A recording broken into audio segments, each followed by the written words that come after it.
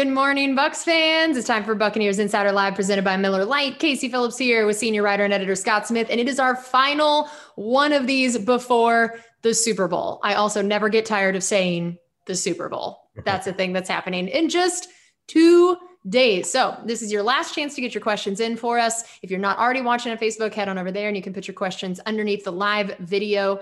As we give people a chance to start doing that, we figured, of course, injuries and all of that, that's always where we start. That's always the big storyline for everybody. And we did get an injury report again yesterday. There was some good news, some bad news, some things about it. So we figured we'd just go ahead and start there with what we know at this point.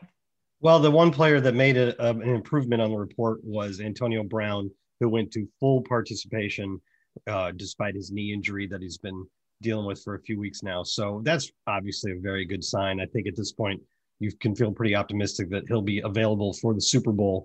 The three other guys that were limited, Jordan Whitehead, Antoine Winfield, and Levante David, all remained limited. Coach said they ran around and looked good. So again, I'm feeling fairly optimistic about all of it.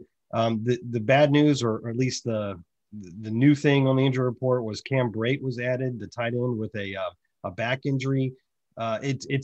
It'll be interesting. Today will probably be the key day to see what his status is in practice, because sometimes when you see a player who was not on the injury report to begin the week added to the report as limited on the next day, it means he got hurt in practice. And the reason he's limited is because he was fine and he got hurt and then he didn't finish practice. Therefore, he was limited. That is the case sometimes when you see this. So we'll have to see what it looks like today. We obviously have our fingers crossed, not only because the team needs Cam Brate, who's had a fantastic playoff run so far, but just because we sure don't want him to miss this Super Bowl. That, he's one of these guys like Levante and Mike Evans that have been around here for a long time and have waited a long time for this day. Yeah, and we will be getting the final injury report today, correct? Yeah, that's correct. That will actually have the game designations, and unlike last week, it will actually be about this game. It will mean something as compared to the one last week that didn't mean a whole lot. So stay tuned, everybody, for the injury report today. That'll have the whole questionable out, all that kind probably of stuff. About mid-afternoon, 2 or 3, something like that.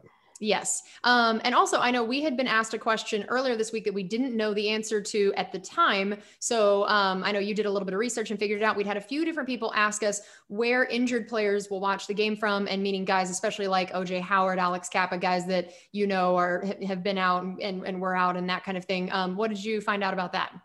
Yeah, I've been over to the stadium a few times since the season ended, while they were preparing the stadium for the Super Bowl, and they were building something in the south end zone opposite where the pirate ship is.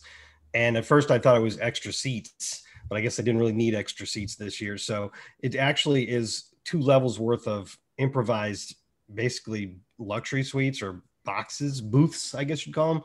And one of those is going to be for the guys on injured reserve. So they're going to be there in that booth. So I think that's a pretty good deal that they're going to be. I was a little concerned that they might not be allowed to come to the stadium. So that's a good deal.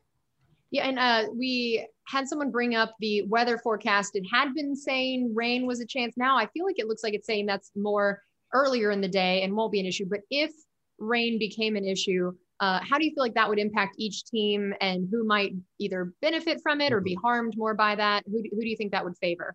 I'm not sure that would really favor anybody. Both these teams are high-powered passing teams. They are the Chiefs and the Bucs are 1 and 2 in passing yards this season.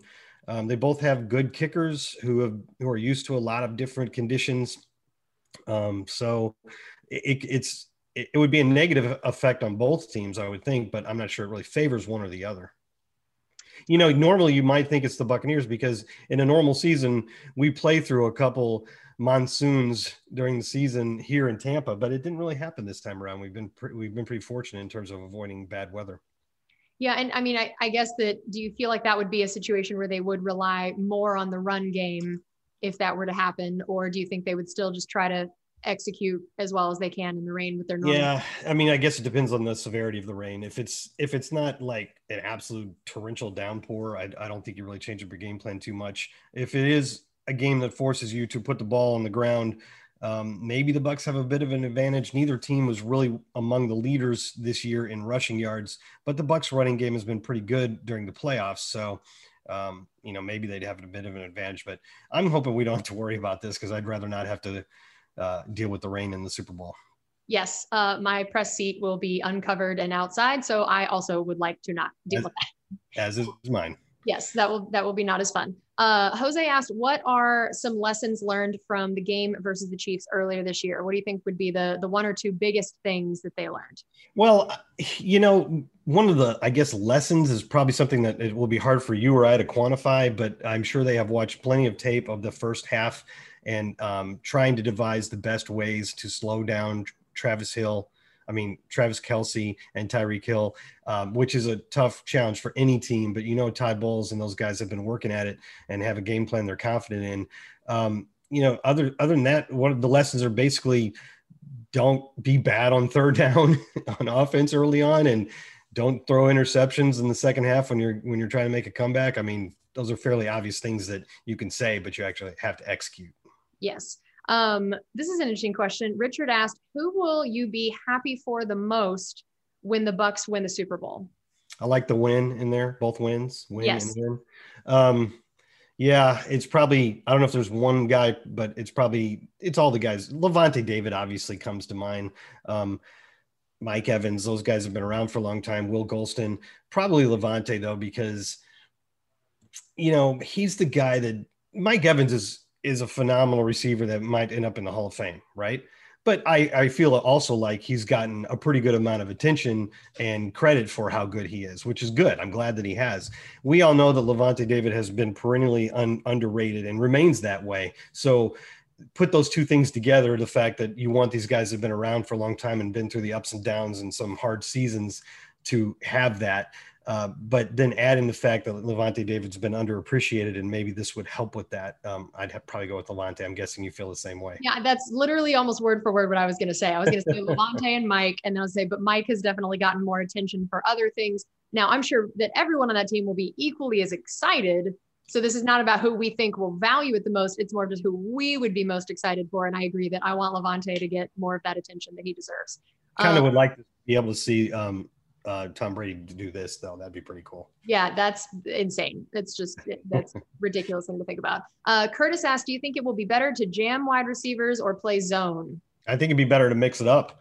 And actually, this is going to come as a surprise to probably most of the people out there, but I recently was reading some numbers, and the Buccaneers coverage numbers, what they allowed was this entire season as a whole was actually better in zone than it was in man. And that's not what a lot of people are going to want to hear, because I feel like everybody hates zone coverage because they hate to see a guy just run to a spot and make an easy catch.